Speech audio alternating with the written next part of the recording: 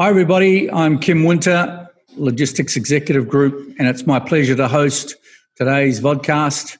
By all means, before I forget, by all means, go to Logistics Executive TV on YouTube if you want to see our series of insights and executive briefings and discussions.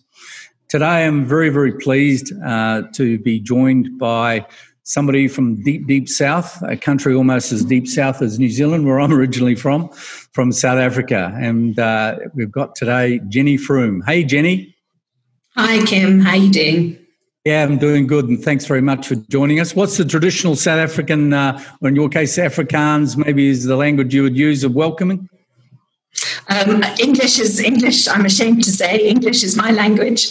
So it's a good old-fashioned good morning at this time of day. Good stuff. Hey, and look, Jenny, you are the manager for the peak professional body for supply chain in South Africa, and wanted to have a chat to you today about SAPEX and about yourself. So maybe you can just give us a bit of a heads up on what your career has looked like to date, and then we'll talk a little bit about SAPEX and some of the key factors that are going on in the industry in South Africa. Okay, great. Well, first of all, thanks very much for the opportunity. It's always great to talk about what I am so passionate about, which is SAPEX. Or SAPEX, depending on what mood I'm in. We've been working for this organisation for really over 20 years. We started managing it for the conference because my background is I started life, my professional career as a secretary, and I've just kind of evolved. You always hear about people stumbling into supply chain management. Well, I'm one of those people indirectly via event management, which I think is probably one of the most practical examples of what an effective supply chain is. We've all managed an event at some time in our lives, be it a personal one or a professional one, and we know that it's only as good as the preparation and the planning, and that it's the sum of a whole load of different parts. And I always think that that's probably one of the best examples of what supply chain management is. Sure. And how long has SAPEX been going in South Africa? 54 years. Oh, wow. It's an enormous period of time, almost as old as me. And what's the mandate? What is the ethos behind SAPEX? We have a very grandiose, not grandiose, but our mantra is that we want to build a vibrant community of educated supply chain professionals. And I think that's what we've done, or what we're doing. We've got an amazing community of supply chain practitioners and service providers, all from all different kinds of industries in South Africa, and increasingly from the rest of the continent. And that's really education in all its forms is what's important to us. And it can be from textbooks and international certifications to site visits around various distribution centres and things like that. It doesn't all have to be out of textbooks. Sure. And then what is the structure of your membership there? Is this mainly supply chain companies, or is it students as well? What is the makeup of the body itself? It's predominantly individuals. Somebody said to me once long ago, we want people with blood through their veins. So we have corporate partners as well, but the emphasis is really on their employees. And we also have student members. Okay. And with the education programs that you run, are these generated from your organisation, or you're affiliated with other international organisations? Yeah, we're affiliated with ASCM, and we offer the APEX International certifications, which I think everybody's quite familiar with. We're also a global affiliate of the Demand Driven Institute and all things for the Demand Driven Enterprise. And we are also affiliated to IBF, which is focusing on business forecasting, and their international certification, the CPF. So it's a good variety, but we do have local authors and local offerings that are locally registered, and partners who have materials who are locally accredited. We've got quite a complex, I think the same is true of a lot of countries, we have quite a complex national qualifications framework. And supply chain management tends not to sit very comfortably because it embraces so many different elements of education. and business. Sure.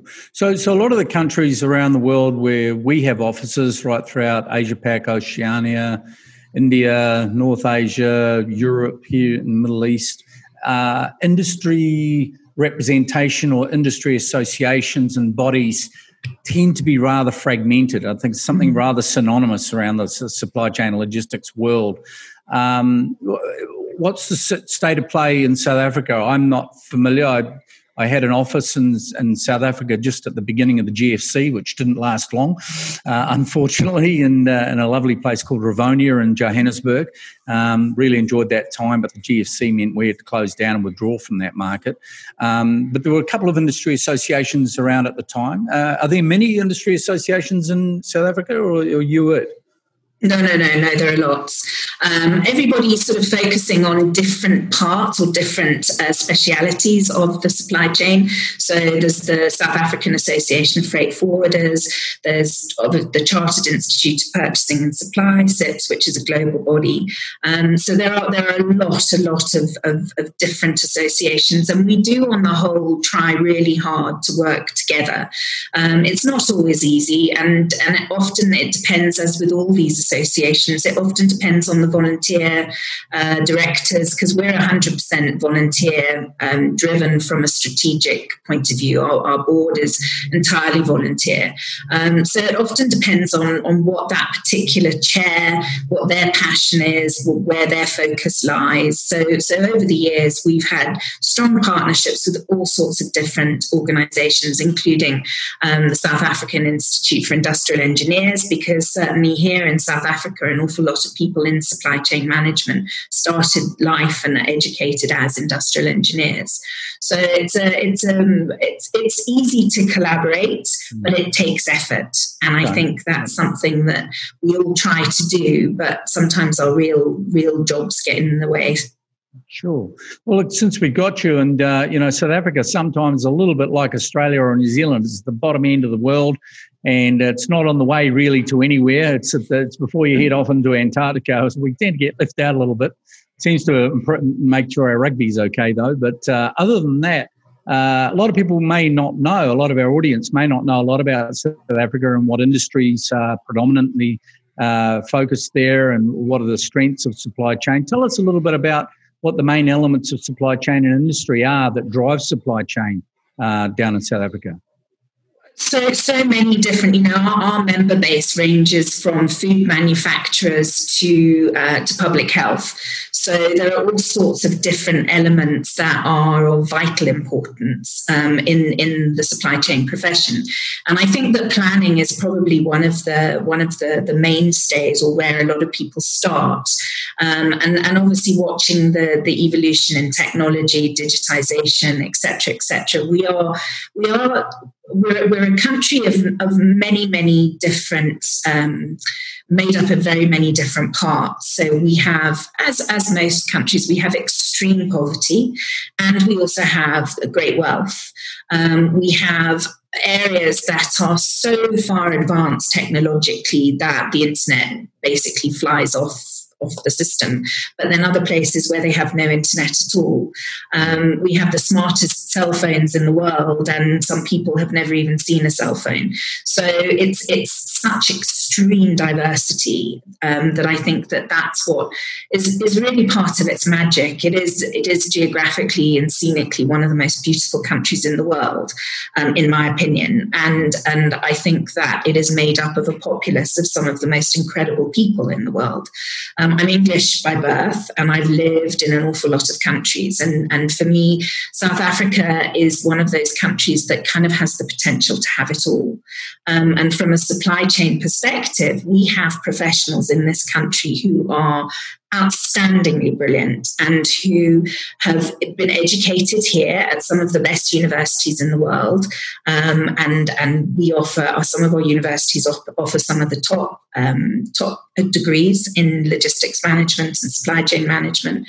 But we've got infrastructure that's failing us, and we've got government issues and COVID has not helped anything at all, obviously, anywhere in the world, apart from people who create digital meeting space, I think. Sure. And so we have a lot of challenges. And at the moment, our unemployment is enormous. So whatever we can do from an education perspective is what we have to do. And you asked about our mandate. One of our biggest driving forces is what can we do to give back to the supply chain community in this country. And being a very small team, often we can't do very much. But one of our greatest things that we enjoy the most is our student conference that we do every year.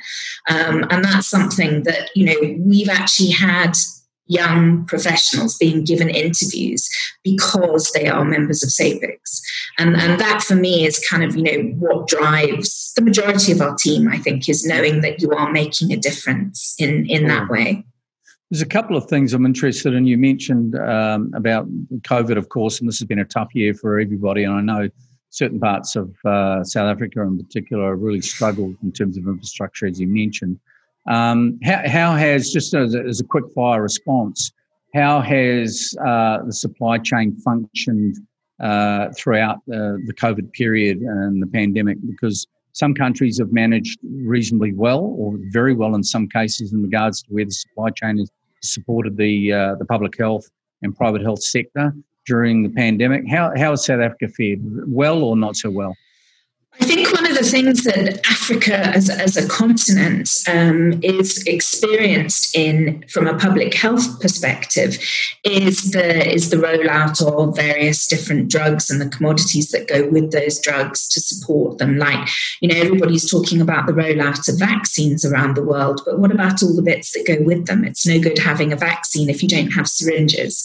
And it's that extended supply chain that I think that in South Africa and on the continent, because sadly we've got so many other diseases, I think that there is a vast amount of experience and expertise that's been garnered through the years and years and years of fighting these diseases. But one of the things that is obviously most concerning from a disruption point of view in the public health space is how it's affected these other diseases that we've nearly gotten on top of and that now have been disrupted, and things like the provision of contraception and birth control and all these elements that we have taken for granted over so many years now suddenly are coming back as a problem. Sure. And I don't think that's just Africa. I think that's a global challenge. Yeah, we're seeing that as a byproduct of the pandemic, of course, and that balance of